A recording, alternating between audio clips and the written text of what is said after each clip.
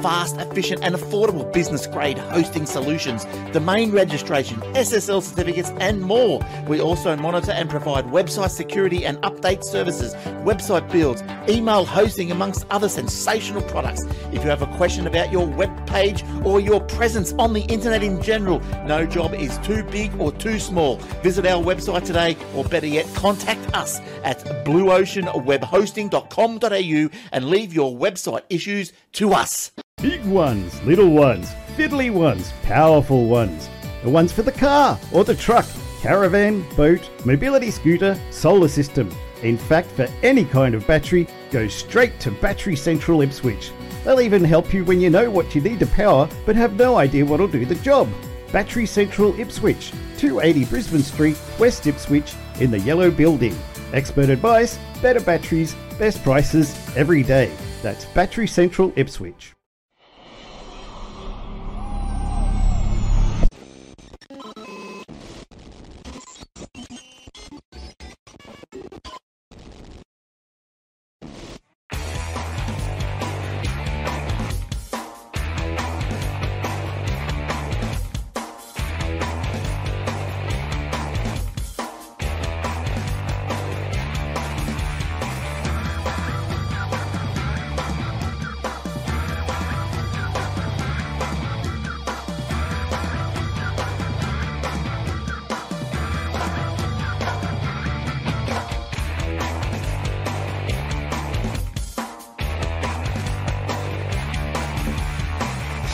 Welcome to episode 771 of the Aussie Tech Heads. I'm Jason Oakley and this is Will Tompkinson. Hey, Will.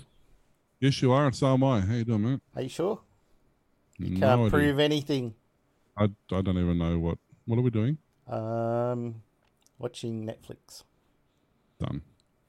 It's one of those, you know, where you get your friends to join in while you watch a movie and then you can talk, oh, did you see that? Wasn't that cool? And then your friend's one of those people like, shut up, I don't like talking during the movie. I remember back in the day, me and my cousin, my nephew, actually, every time MacGyver was on, he was in Victoria and I was up here in Brisbane. This is back when Dial 1 for Optus was a thing. And they had cheaper, long distance rates back when that was actually an issue.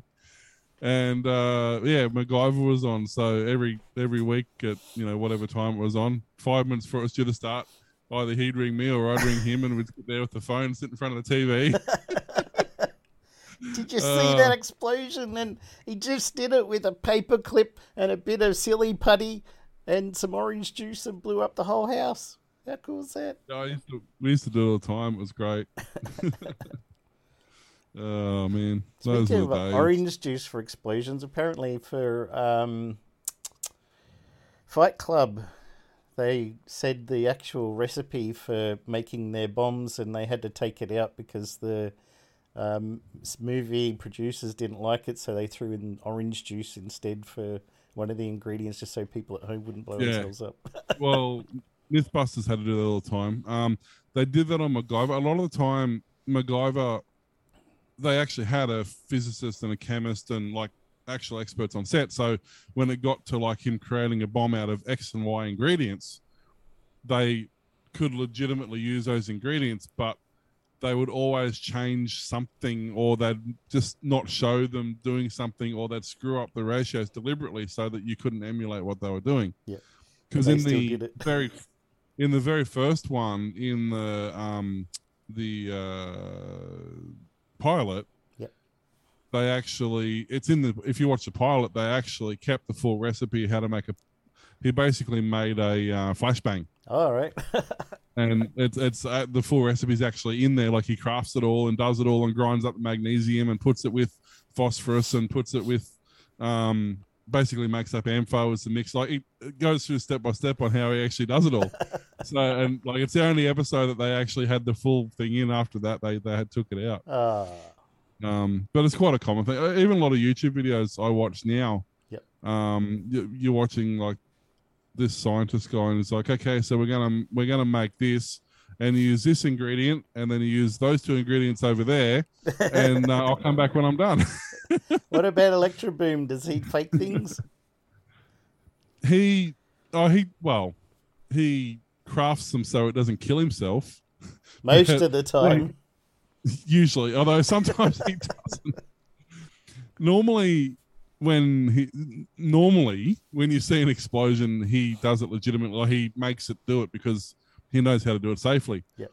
There have been a couple of occasions where he's dropped something or he's shorted something inadvertently. You can always tell the difference, because when it's a fake one, like, it's still a real explosion. Yep. But when it's something like a capacitor or something that has got rigged to explode, he goes off and he throws it and he swears and carries on and jumps back. But when it's actually an accidental one that he doesn't mean to do, it goes bang. He's like, whoops. Like, his persona is entirely different. I think it might have been when he was making a Jacob's ladder or something, and he accidentally touched the wrong thing or something. Stuck his hand in between. There was one there one day. I think it might have been the same one, or he was doing something with the high current, and he's like dropped the pen or something, and he stuck his head down to pick it up. He's great, Electro Boom. If you haven't never watched, you want to see good comedy routines, watch Electro. Even if you just watch the compilations. Yeah. It's very memeable. Third-party compilations. Hey, he's very memeable. He really is, and he's keeping in mind he's an incredibly smart electrical engineer. Like, the brains this man has is insane, which makes these screw ups even more hilarious. Yeah. Especially the ones that actually legitimately he's just like, because sometimes when you're looking through a camera, you know, he's actually explained it a couple of times. He's been doing something, looking through a camera, you lose your depth of field. Yep. So he's gone to reach for something that's not where he thought it was, and he shorted a couple of things out, or he did some Google glasses or something with a camera in it. Those Snapchat, remember they had those Snapchat glasses you had to get from a kiosk or something, and everybody wanted them. There's a guy on YouTube who actually shows you how to make a set of projected lens glasses, and he uses it. He runs it off a old HP Palm Pocket thing, because it has the text output. Yep. And he uses it for all his scripts. So while he's talking to camera, his script's scrolling through. Oh, nice. And he reads it directly off that. It's also got alarms and notifications and stuff. But yeah, it's pretty cool. Like, it's very expensive to even make them yourself, because the technology isn't commonplace. Yep. But it's still cheaper than buying like Google Glasses or something. But yeah, no, it was there's a lot of shows that change. He's way Even I was watching Blue Heelers. Yep. And I was watching it behind the scenes, ironically years after the show finished. But they were saying that when they started the Blue Heelers, and somebody, for example, was stealing a car, they used to actually show how the car was stolen. But, of course, after the first few shows, they revised their plans. Yeah.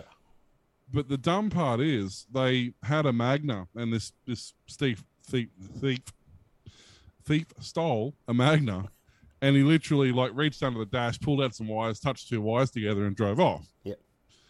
And this prompted Mitsubishi to put a massive ad campaign out saying our cars can't be stolen that easy, and they contacted Blue Heelers and said, you need to address this, and that's not how our cars, they're more secure than that, and they got really advanced, anti-theft It's been features. like a staple of movies for 50 years. Hardware. Yeah. And Blue Heelers is like, well, okay, either you understand that this is a TV show and every car gets stolen that way, or we can legitimately reshoot that entire episode and actually steal it the way you would steal a car for real. Yep. Oh. Just get one of those signal boosters in between the car and the keys.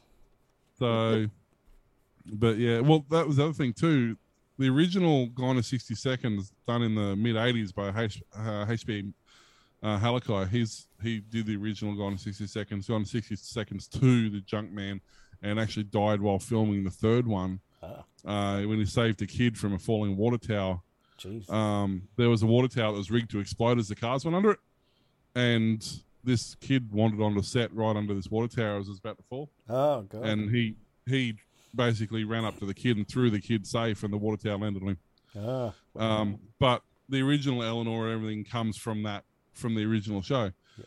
And in the first sequence of that, the reason it's called Gone in 60 Seconds is within the first sequence, you see him walk up to there's actually the QE2 cruise ship was docked. I think it's shot in like Manhattan. I can't remember exactly wherever it's docked, or LA. It was docked there at the port.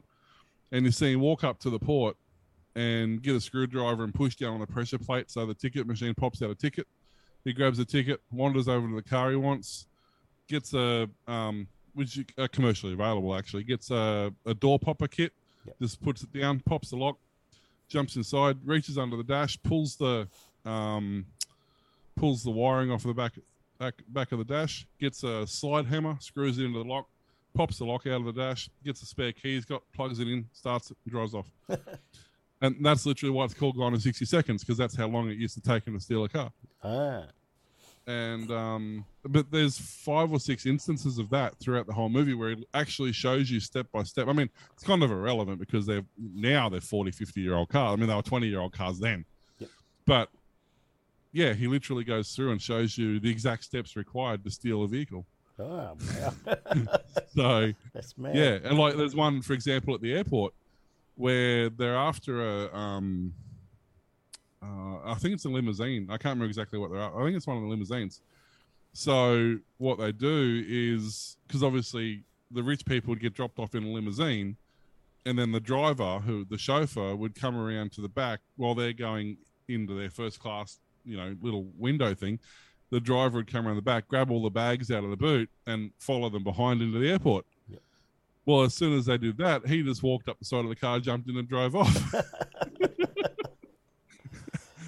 So yeah, but that was, other than the fact it's got one of the coolest car chase scenes in like any movie ever. Yep.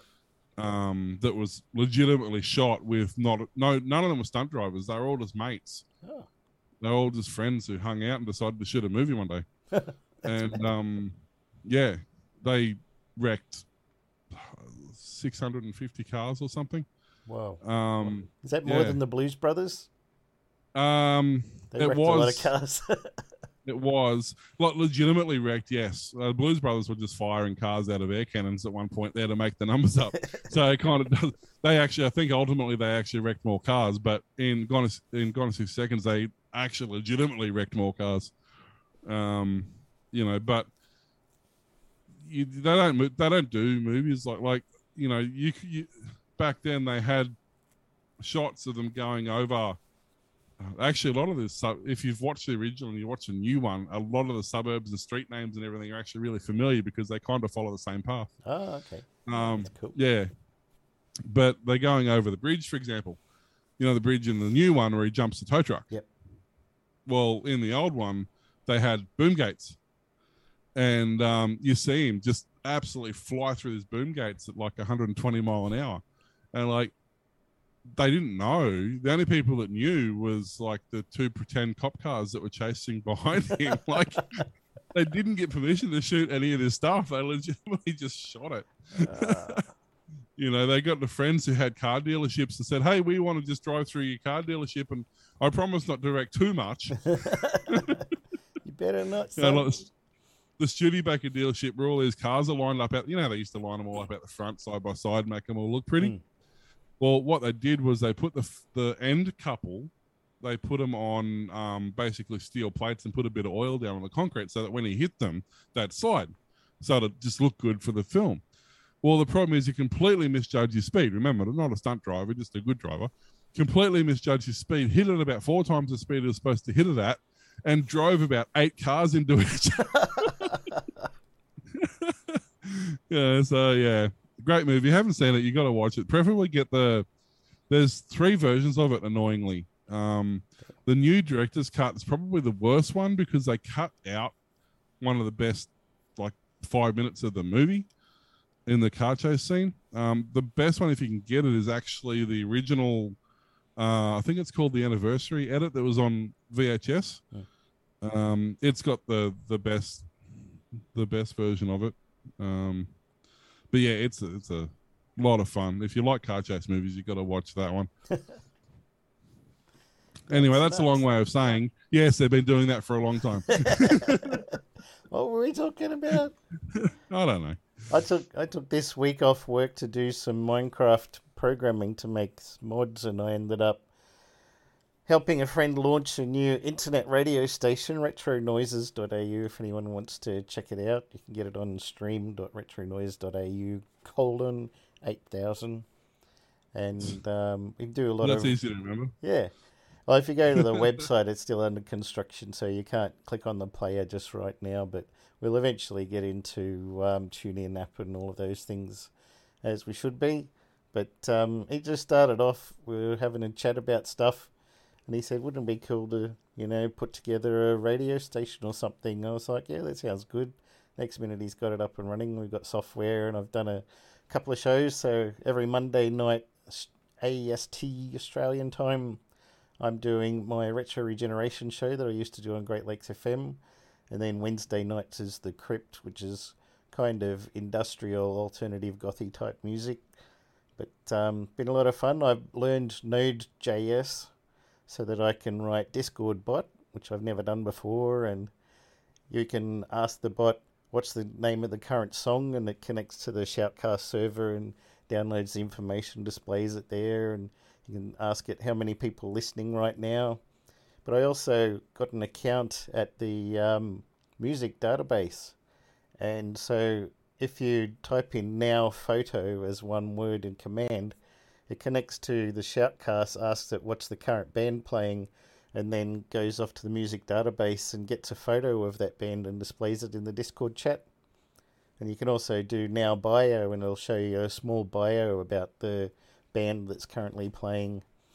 So that was a lot of interesting fun learning how to do Node.js, which I did some, I think the Fitbit programming that I did was actually ended up being Node.js. It didn't start out, it was just CSS plus JavaScript, but then they went right into Node.js with Node modules and stuff. So I've been putting in new ideas for commands and stuff, and unfortunately with the Shoutcast server, when you want to get a history of recent songs, the current song playing and the information about people connecting and stuff is all in JSON format, which is easy to parse, but the history is only an HTML web page. So then I had to learn how to download into an array the web page that's got the history, and then sort through them, getting rid of all the headers and the other crap, and then just matching out the times the last songs were played and the name of it and the band and everything, and then get the bot to display that on the screen. So it was quite interesting programming, but got that up and going. I'm converting it over to a WordPress site at the moment, so I've been doing that most of today. Came up with a funky little logo. Don't do that. It'll send you random emails for a website that hasn't been, for an email address that hasn't been active for That's 7 right. years. So I designed a logo for it, but if you go to retronoise.au, eventually we'll have a player up there. We did have it on the old site that was just HTML and PHP, and that worked fine, but now I've converted it over, and WordPress really doesn't like you embedding PHP in pages, so I'm trying to wrangle it around to get it to accept that, because the player is all in PHP and JavaScript, so we'll get there, but having a lot of fun. Well, I must be able to do it. There'll be a way to do it, because I'm Well, sure I got these plugins called Insert PHP. And I run it and put it in there, the exact code that you're supposed to put there, and reload the page, nothing. Try a JavaScript version, reload the page, nothing. So I don't know what's going on. That was for the 0.001 version that was released 2 weeks ago. They've rewritten the entire code since then. It doesn't work anymore. Probably, yeah. Yeah. Oh, well, should we do some news? News. It's too wet to do news. We worked out. We've had rain every day for nearly 60 days. Holy cow. With some amount of rain. Yep. That's ridiculous. You guys are getting really hit with it. Today it was a nice sunny day. We went out to shopping centre and had some lunch, visited the radio station. We had a massive downpour earlier today. Yep. Must have been 5 or 8 mil in 30 seconds. Like, it was insane. What are you It was doing just up a there? whitewash. They reckon this weekend's supposed to be fine for like 4 days. Wow. Good luck with that. The downside is it's dropping the temperatures down to like -7. Oh, jeez. So, because it's fine. So it was 28 or 29 today. Yep. It's still like 21 now. That's nuts. And yeah, over the weekend it's supposed to drop to like -7. So Get your warm jammies on. oh, it's going to be fun, especially with the all the power companies are saying we're in for massive price hikes come the end of. Yeah, I was going to tell you. I got an email from Amber saying, due to the prices exceeding what we predicted, we're going to give you a credit on your next bill. I think it was something finally. like $40 or something. Whereas Nice. before I got like $2 because I got so much solar. But Yeah.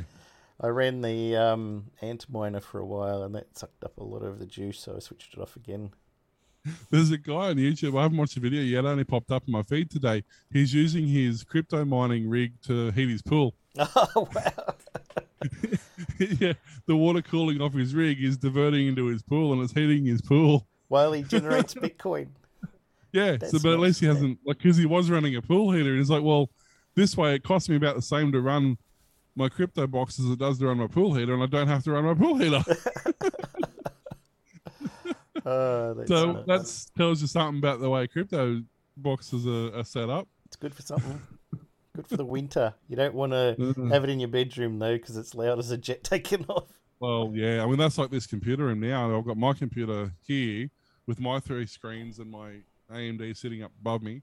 I've got Bub's computer sitting over there with his AMD and his 2 screens sitting over there. Yeah. I got the server rack behind me with the server, the media center, the Foxtel box, the amplifier, and everything sitting just there. So in summer it's horrible, but in winter this is the warmest room in the house. Spend all your time there.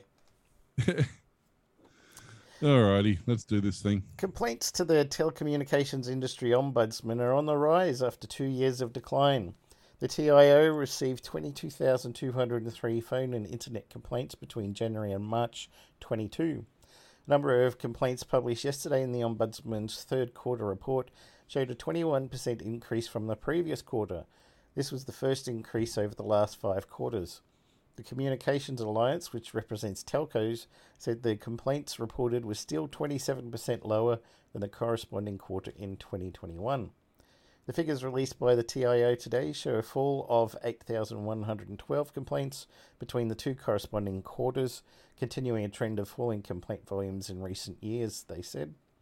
Communications Alliance CEO John Stanton said any increase in complaints needs to be analysed by the industry to see how customer service and complaint handling can be improved, but there are a number of factors playing into the latest data.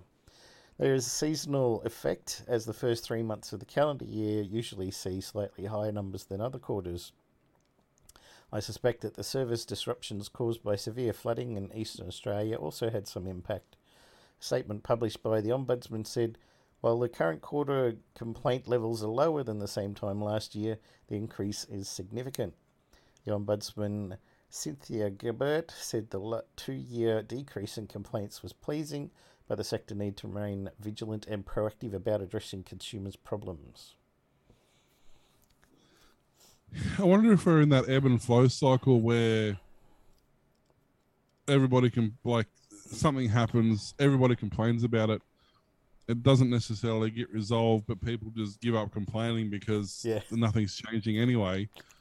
And the complaints sort of drop off. And then, you know, the internet might come good again for a month and people realize how bad it's been. And then it drops away again. You get all that uptake of complaints again. You know what I mean? Like, you get this sort of bell curve.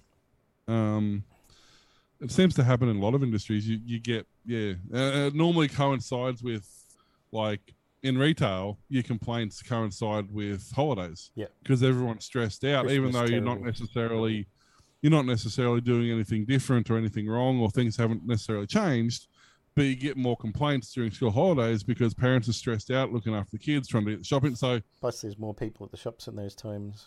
yeah, the situation itself hasn't necessarily changed. It's the use case of that situation has changed. Yeah. So, I mean, because telcos haven't necessarily, and the reports that they released last month, with a couple of exceptions, for the most part, telcos haven't improved their services. In fact, they've most likely got worse. Yep. So the increase, even as I said, even though the numbers are lower than they were last year, the fact that they've spiked doesn't mean the service has got better than it was this time last year. It just means people put up with it for a while before they decided to complain about it. Yeah. You know? Which is interesting because excess pricing will push retailers and thus users towards an access-only 100 megabit plan, which will hollow out the lower end of the market. And NBN could end up as a 100 meg network, and the ACCC thinks that that's too fast. But On Monday afternoon, the ACCC released a consultation paper on the proposed variation of the NBN Co special access undertaking, which would codify NBN's preferred pricing model of removing the loathed connectivity virtual circuit capacity charge on plans of 100 meg and faster. For 12 meg, 25 meg, and 50 meg plans, NBN is putting forward the same type of model it currently uses, where each plan has an allocation of CVC included, which is the connectivity virtual circuit, often around 6% of the market speed or lower, and would see excess capacity at $8 per 1 meg per month to retailers. For plans at 100 meg and above, a flat access fee each month is paid. While flat price plans are set to increase at the rate of the consumer price index plus 3%, initially the greater CPI or 3% later, which is higher than the pure CPI increase, the ACCC believes excess usage charges will steer retailers towards the 100 meg plans. As a result of the retention of CVC charging for the bundled products of less than 100 meg and the CVC cost escalation mechanism built into the SAU proposal, we observe that the cost of retailers to the 50 meg product are expected to be equal of the 100 meg product within a few years, and similarly, the 25 meg product will be equivalent of the 50 meg, the 100 meg. Oh. So most of the network can't sustain 100 meg speeds, as they've proven. Yep. Yet, and the ACCC complain when telcos put people on higher plans than they can actually achieve. And yet the ACCC is proposing a change that will see the lower plans the same price or dearer than the high-speed plan. And the high-speed plan will still work out cheaper because it's capped regardless of usage. And the ACCC, who just complained that they're putting people on a higher speed than they can handle, are recommending that everybody goes onto a faster plan even if they can't access it. Fantastic. Huh? Who works in this illogical world? So, That's illogical, Captain. citing the Bureau of Communications and Arts Research, because that's two groups that should be together, the paper said it's forecast that median household speed requirements will be a mere 29 megabits a second in 2028, and only 0.1% of households will need greater speeds than 78 meg a second, while retailers generally are the only ones who need a 100 meg a second. Gamers don't And this is exist. supposedly in 2028. Those speeds are already slow at current, I mean, for the rest of the world, not for Australia, but those speeds are already slow for current technology. Yep. In another 4 years, 6 years time, IoT and connected devices are going to literally be all there is, effectively. And a 29 megabit plan is going to be sufficient. Guess so. Well, What? but then the NBN Co. is saying that the speeds on average need to predict, they're They're predicting the speeds on average need to increase 13% annually minimum to keep up with demand. But so they're saying the 100 meg this year has to be 113 meg next year and 130 meg the following year. Okay. But this communications and arts research, for whatever that's a thing, says that the speed's going to go down. But then the NBN comes out and said, yes, the speed's going to increase, or the peak speeds are going to be required to increase, but it's okay because we're going to increase the CVC at the same speed, at the same rate. So, oh dear, man, I'd love to be the person in charge of this corporation and just like fire everybody and start again. Like literally, that's what needs to happen. Everybody who's involved in this project needs to go away. With people who know what the heck they're doing. So, along with having the technologies introduced by the coalition government in 2013 brought under the SAU, the proposal seeks to separate NBN services into core and non-core. A non-core is proposed to cover enterprise Ethernet, business satellite, and satellite mobility services would not be bound by the SAU. In an effort to recover its initial cost to build the network, stated at $38 billion in real terms, or $44.5 billion in nominal terms, NBN is putting forward a revenue cap mechanism where it would not make enough money to recover costs for some years, but would begin to rein it all back during later years. The implication of the scenario is the revenue cap would likely fail to act as a binding constraint to NBN Co. or provide any basis for setting prices. Under the NBN Co's proposal, there remains no link between underlying costs. Yeah, and here's the problem. There remains no link between underlying costs and the price structure, price levels, or projected price paths. Furthermore, NBN Co's proposed pricing and proposed price paths do not appear to contain any direct link to the current or future demand. They just make it up as they go along. Exactly. Not only do they have the ability and the legal standing to basically make it up as they go along, they're not even trying to justify it by saying, oh yeah, but it'll help it pay the money back quicker or anything like that. No. Just because we want to. And then they're surprised where the NBN shares just majorly tanked when this came out. Like, who's surprised by that, really? Nobody. How'd you like to go shopping with no cash whatsoever? If a coinless trolley national retailer Coles is trialling takes off, you'll be able to use your phone instead. Grocery Giant is trialling the technology as a possible solution to the expensive problem of trolley theft. Various outlets, including Herald Sun, reported that the trial is taking place at Coles Camberwell store.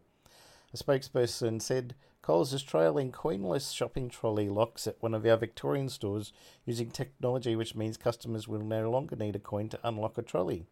Instead, there will be a QR code. What do we say about QR codes and people making fake ones and sticking it on there and taking the money? That's a terrible idea. Yeah.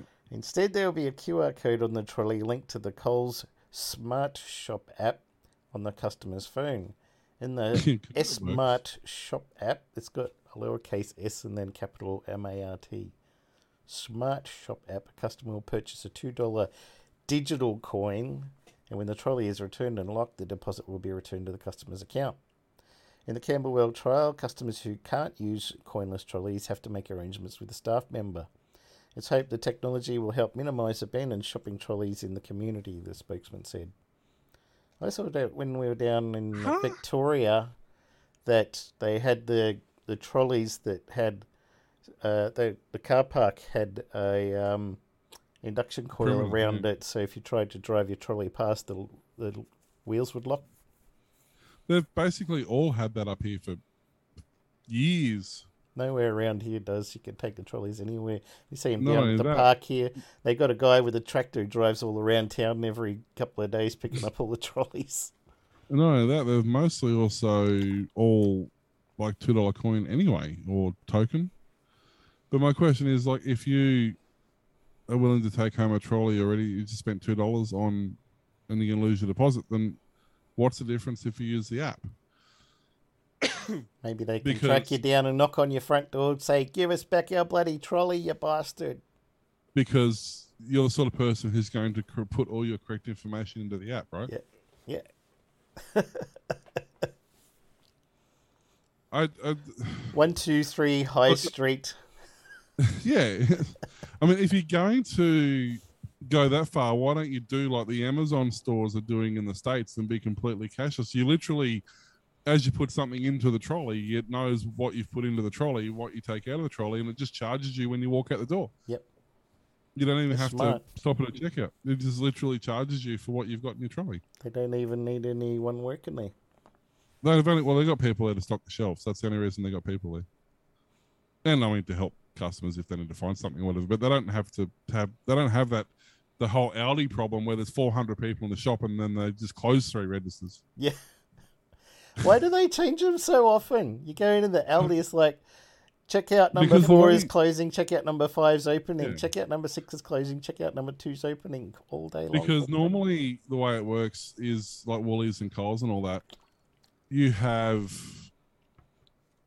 effectively dedicated checkout people and basically store people.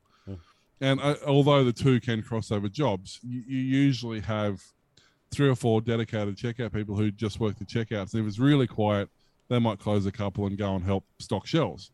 And then you have 10 people on the floor, and 2 or 3 of those people might be trained up to use the registers if it gets busy. So, but you've always got people who are dedicated working on the floor and people who are dedicated working on the registers.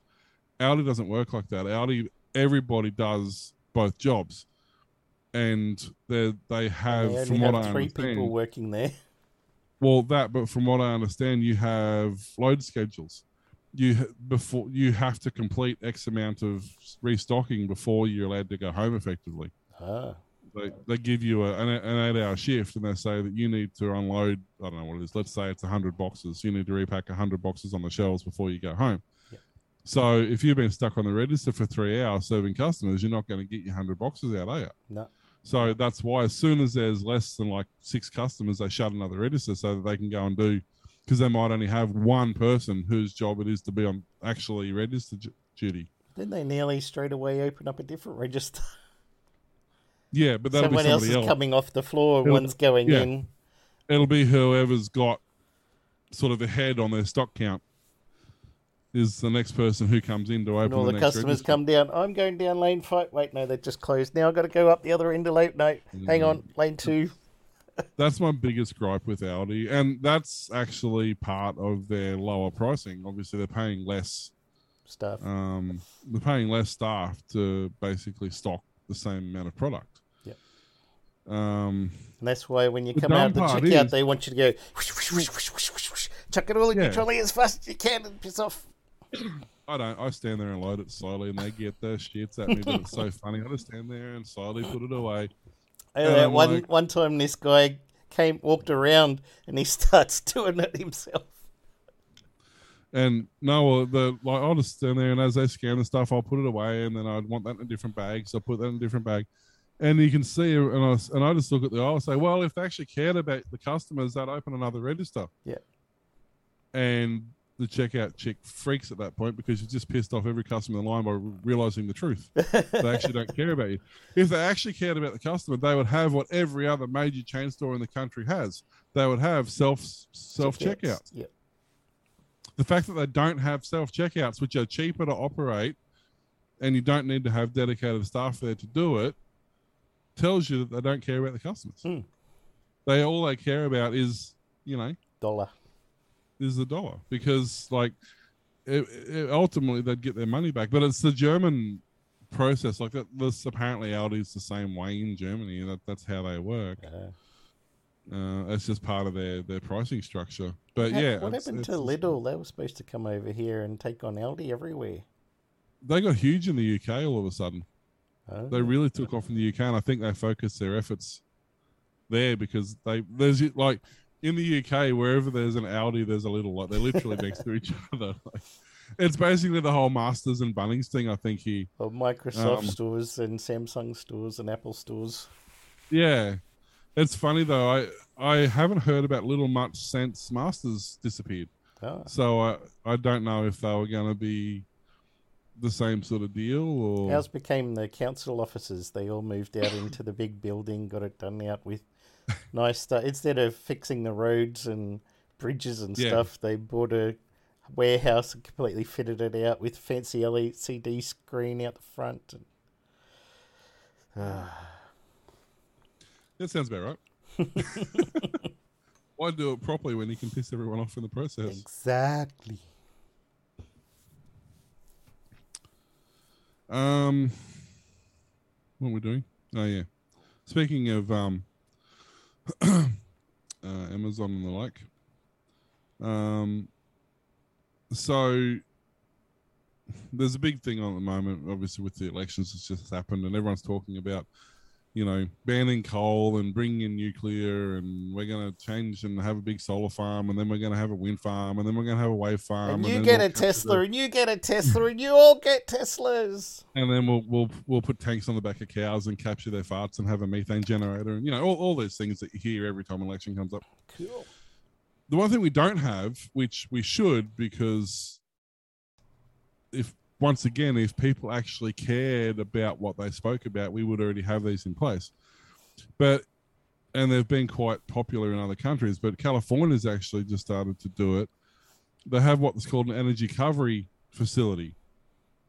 And they're generally localized to like local districts. So it's like having a local tip sort of thing. But what they do is in this case, they're working with industries, but it doesn't necessarily have to. The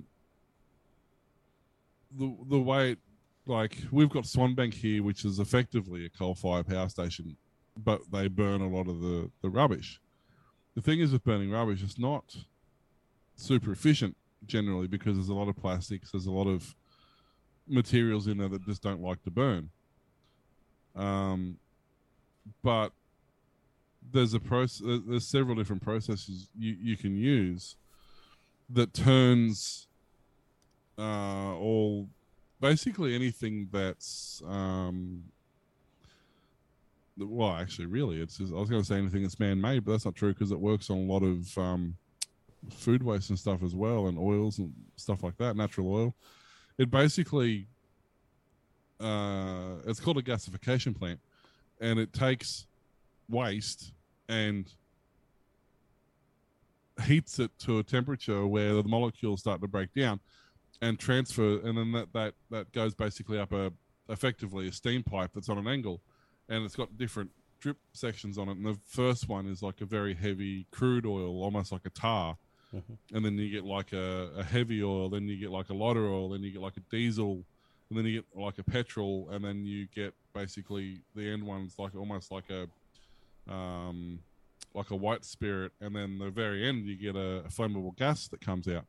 And each one of those is a different variant of fuel to some degree. And so all this material, what is only 20-30% efficient to burn, is like 95% efficient to gasify and create all these different fuel sources from.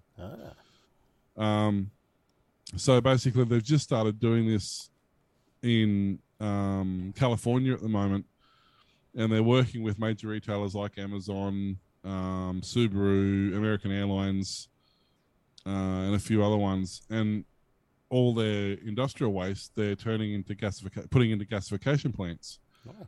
And each facility, what they're calling energy recovery facility, which is basically a gasification plant, can power about 18,000 homes.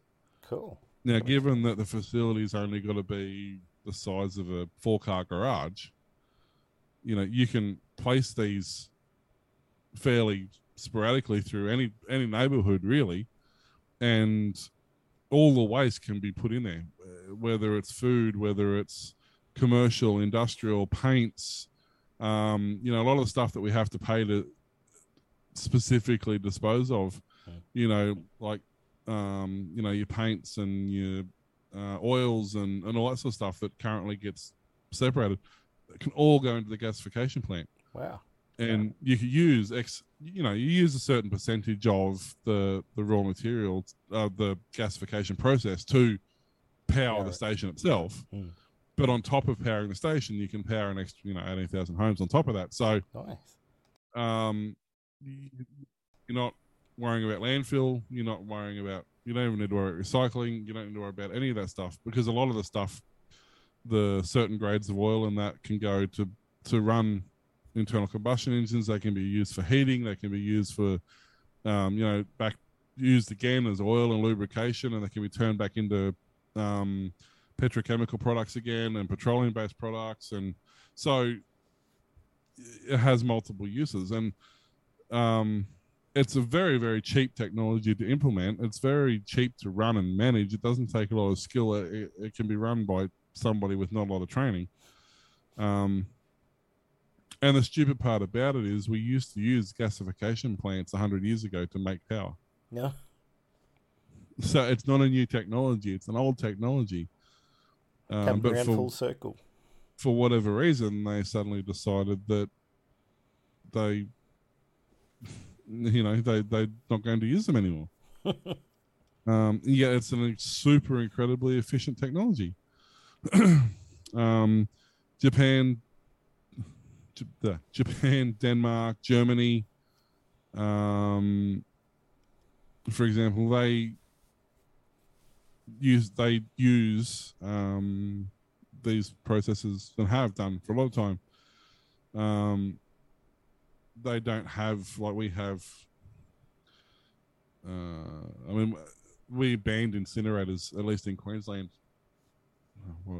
30 plus years ago, they banned the backyard incinerator. We used to have every backyard in Brisbane used to have a Besser brick incinerator in the backyard, and you'd chuck all your garden waste in there, and so they banned that.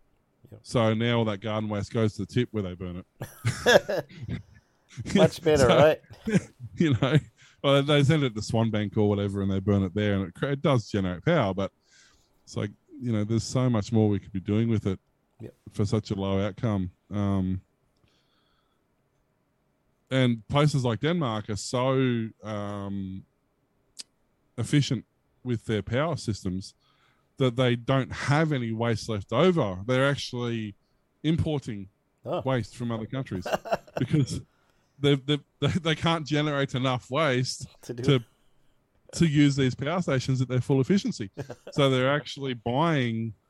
They're not buying power. They're exporting their power. They're selling their power for more than that's costing them to buy the rubbish from the other country. Or they're not really buying. They're almost, I guess they're technically selling waste from the other countries because the other countries are paying to dump it there. So they're not buying the waste. They're selling it. Well, you know what they say, don't you? One man's trash is another man's treasure. Or electricity in this case. It's literally true. Yeah, they've run out of. I think there's a few. I think Finland's another country that's done it. I was reading an article on it a couple of weeks ago. That they literally don't have any more rubbish. They've gone through their all their public parks and their nature reserves and everything, cleaned out all the stuff that's dead, and they've got pristine countries because they just need more rubbish. Let's do it. Let's do it. There was a thing. I think it was in Germany. I can't remember. I want to say it was Germany, but I could be wrong. There was actually an issue of, I think it was the last winter they had, where a lot of the new houses and estates that were built were so efficient, they weren't using all the heating that they were expecting it to use. So they had all the, because they have a lot of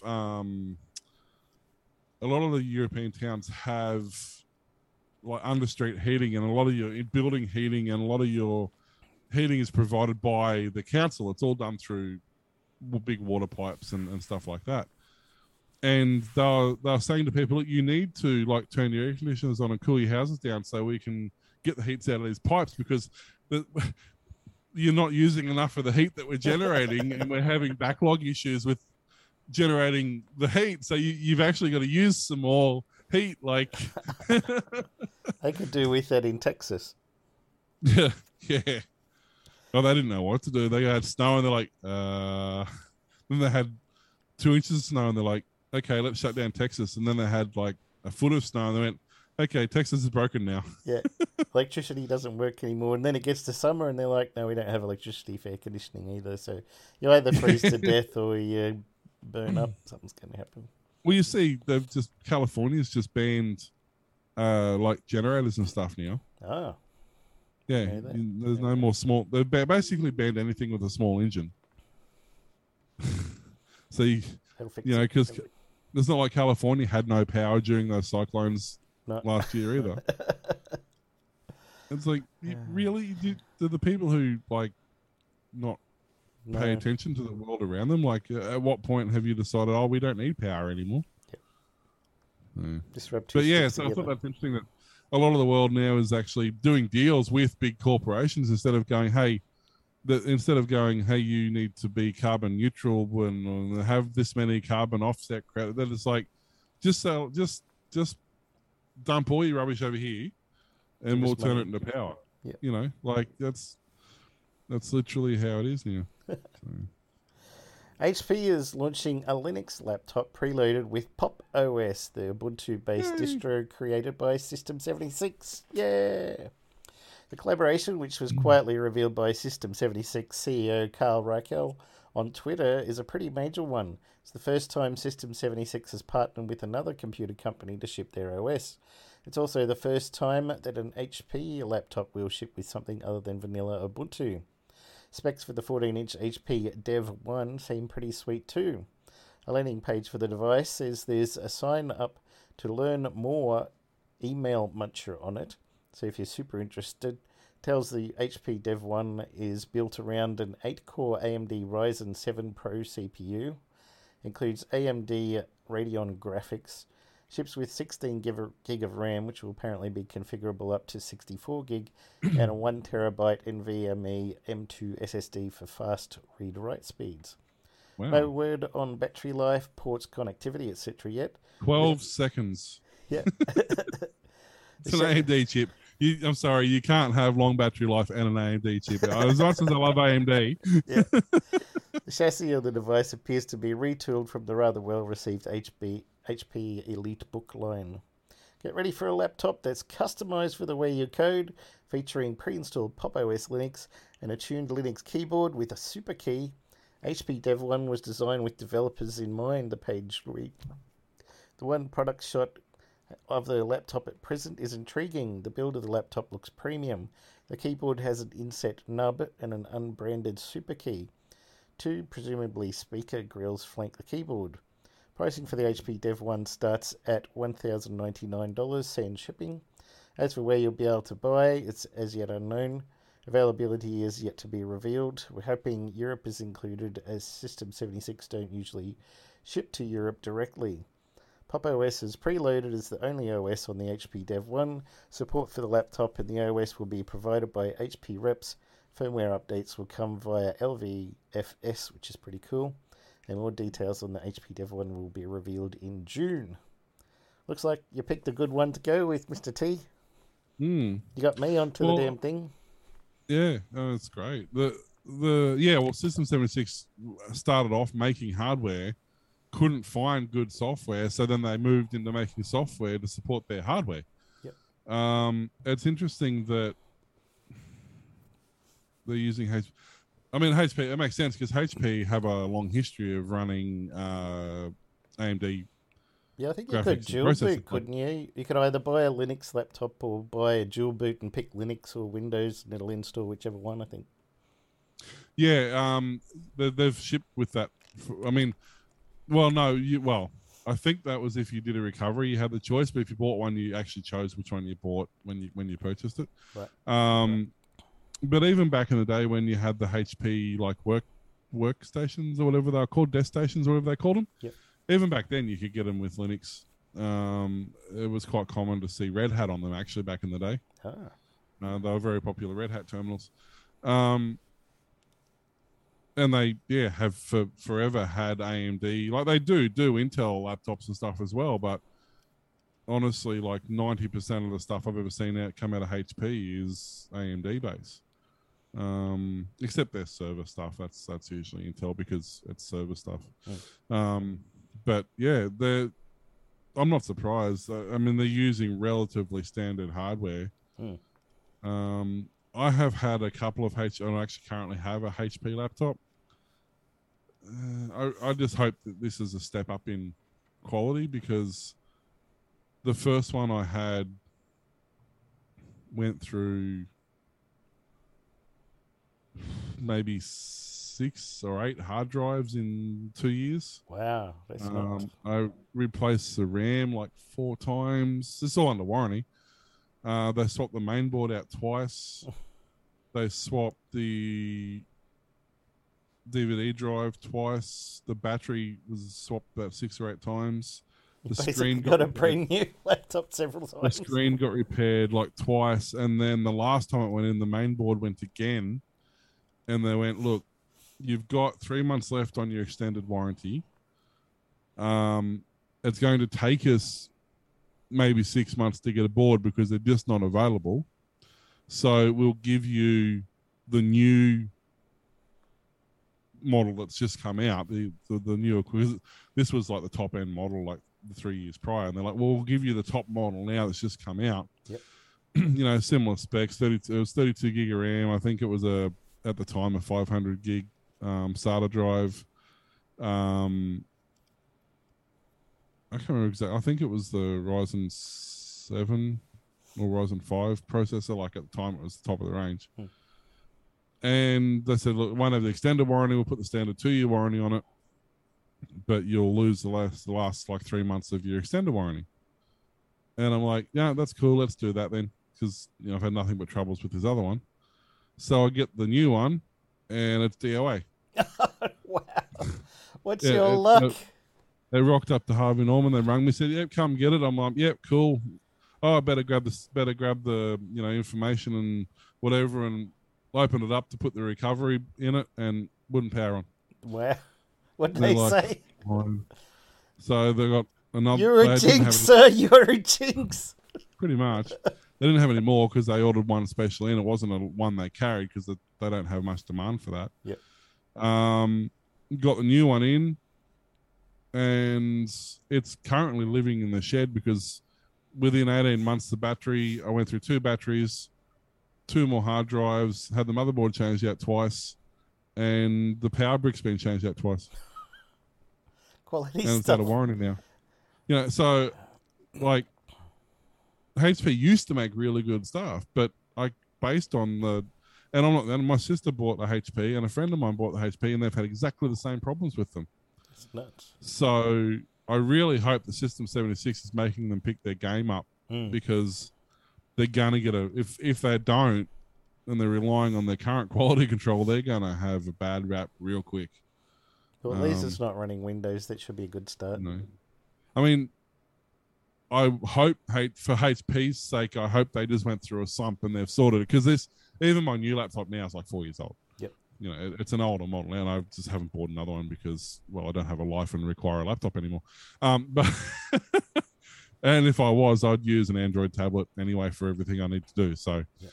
But I just really hope that they have picked their quality up, because it really turned me off. I wanted to go back to my old Cyrex 686 650 IBM ThinkPad that I had. Yep. That was a workhorse. That thing just churned all day and all night. I never turned it off. Yep. Even when it went in my backpack, it was never off. It was always processing something or doing something. It ran 24/7 for many, many years, that thing. Apparently the NEC Toughbooks and Panasonic Toughbooks are like the equivalent of what the old ThinkPads were. Yep. But they're like $8,000. So it's like I shouldn't have to step up from $1,000 laptop to an $8,000 laptop and have a reliable laptop. $1,000 laptop should still be a reliable laptop. I should be able to pick it up, put it in my backpack, and walk 3 foot without something falling off it or breaking. Yep. So speaking of things falling off and breaking, Apple is in talks with EA Gaming. So you make of that of what you will. So video game publisher EA is currently, or Electronic Arts if you prefer, is actively seeking a potential buyer for a merger. Apple has reported being in talks with the company about buying EA out, according to Puck. Now, let me just check what Puck is. I think it's a magazine. It doesn't say. You literally go to their website and it just says, okay, yeah, it's like some online tabloid thing. According to Puck, Disney and Amazon have also been in talks about purchasing the video game. The Redwood City-based firm has published hits like Apex Legends, Madden, and the Sims franchise. Really? They're the ones you chose to say that they're hits? Well, they're not going to pick Epic because Apple's battling them at the moment. Yeah, well, the idea of a buyout or merger came after Microsoft purchased Activision Blizzard for $68 billion earlier this year. Shortly after Sony purchased Bungle, the studio behind Destiny, for $3.6 billion. According to Puck, EA ideally would like a merger so Andrew Wilson can remain CEO of the combined company. EA's roots actually go back to Apple back in '82. Apple then Director of Strategy and Marketing Trip Hawkins, nice, left the company to start EA. A buyout wouldn't be Apple's first venture into gaming, however. The Cupertino company unveiled its gaming service Apple Arcade back in 2019. Through Apple Arcade, users can play ad-free games on their iOS, macOS, and tvOS devices. That's a hell of a user experience. EA spokesman John Riesenberg, said the company would not comment on any rumors and speculation relating to M&A. We're proud to be operating from a position of strength and growth with a portfolio of amazing games built around powerful IP made by incredibly talented teams and a network of more than 500 million players. We see a very bright future ahead. Maybe they can fix some nerd culture while they're at it. Well, yeah. So many devs with burnout and stuff. Well, that was. Yeah, I mean that wasn't just them though. Really, no, in the peak of the mid '90s to early 2000s, that was every game studio. There was just such a. You lived at work. You fell asleep under your chair and went back to work. Basically, I mean, when did we kind of had the advent of the Intel and the PlayStation and like the Dreamcast, the Saturn, and all those sort of happened about the same time. So you suddenly had, like Doom, for example, or Quake even, being ported onto like 8 different technologies at the same time. Like that was unheard of. Like they might port to Amiga and Commodore, or they might port to, an Acorn and a PC or something. But to port to like 4 different consoles and then to have an Intel variant, an AMD variant, because most of the games were different variants back then to run on different architectures. Yep. Like it was. I kind of understand why it occurred for that like 10-year, probably a 10-year window, but it shouldn't still be a thing. No. Especially you give game. I mean, what were they saying that? Was it Crash Bandicoot? They were saying that they couldn't run on their development systems because they could only run it in wireframe mode and hope it looked okay when they actually pushed it across to the PlayStation, because the technology of the development program for the PlayStation was more powerful than even the most powerful rendering systems they had on PC. They had like Silicon Graphics, Sun Sparks, and which were $40,000 computers that couldn't run PlayStation graphics. And so I get why they had such a hard time doing it. And then the irony, of course, is that PlayStation was ahead of the curve for a while, because even PCs running emulations, it was a good 10 years before a PC could emulate a PlayStation at a decent frame rate. But now it's the other way around. Now, like a PC, not even a top end, a decent mid-range PC can emulate even the top end consoles now without an issue at all. So we've gone from these things where these I think the original selling point of the consoles was that they were so damn powerful compared to a PC. It's like having look an at the arcade specs- machine at home. Yeah, I mean, you look at the specs on what the PlayStation was and what the GameCube and the Saturn and even to some degree the graphics capability of the N64, which was an older console compared to those other ones. But no, the N64 came out then the GameCube, sorry, wasn't it? Yeah. And then there's things like the Dreamcast, which was ridiculous hardware, like unheard of, like prototyped hardware in a game console. Like, that never happened. No. Up until then, you had an Atari 2600 or a Nintendo Entertainment System. Like, they were, I mean, and then the Sega Saturn come out, which, yeah, nobody really played the Sega Saturn, honestly. No. The Mega Drive was popular. The Saturn, not so much. Yeah. Yeah, it was a fascinating time. And that's where they really, but now, like, you look at one of the still most played games is Grand Theft Auto 5. But it's a, what is it, 7-year-old game, 9-year-old game now? Like, they've had Red Dead Redemptions come out since then, but it's not great comparatively. You know, so Rust and Fortnite and all these games that are coming out really aren't groundbreaking for the most part. There's very few games coming out now that are that step that we had from basically really early, you know, mid-range Pentiums to like PlayStation and Sega Saturn. Like, they were a massive leap in game development, but now it's kind of like they're just rehashing the same Unreal Engine games or whatever engine they're using. Looks a bit pretty. They're not. Yeah, that's it. They're making the graphics look a bit pretty and making the sounds a little bit crisper.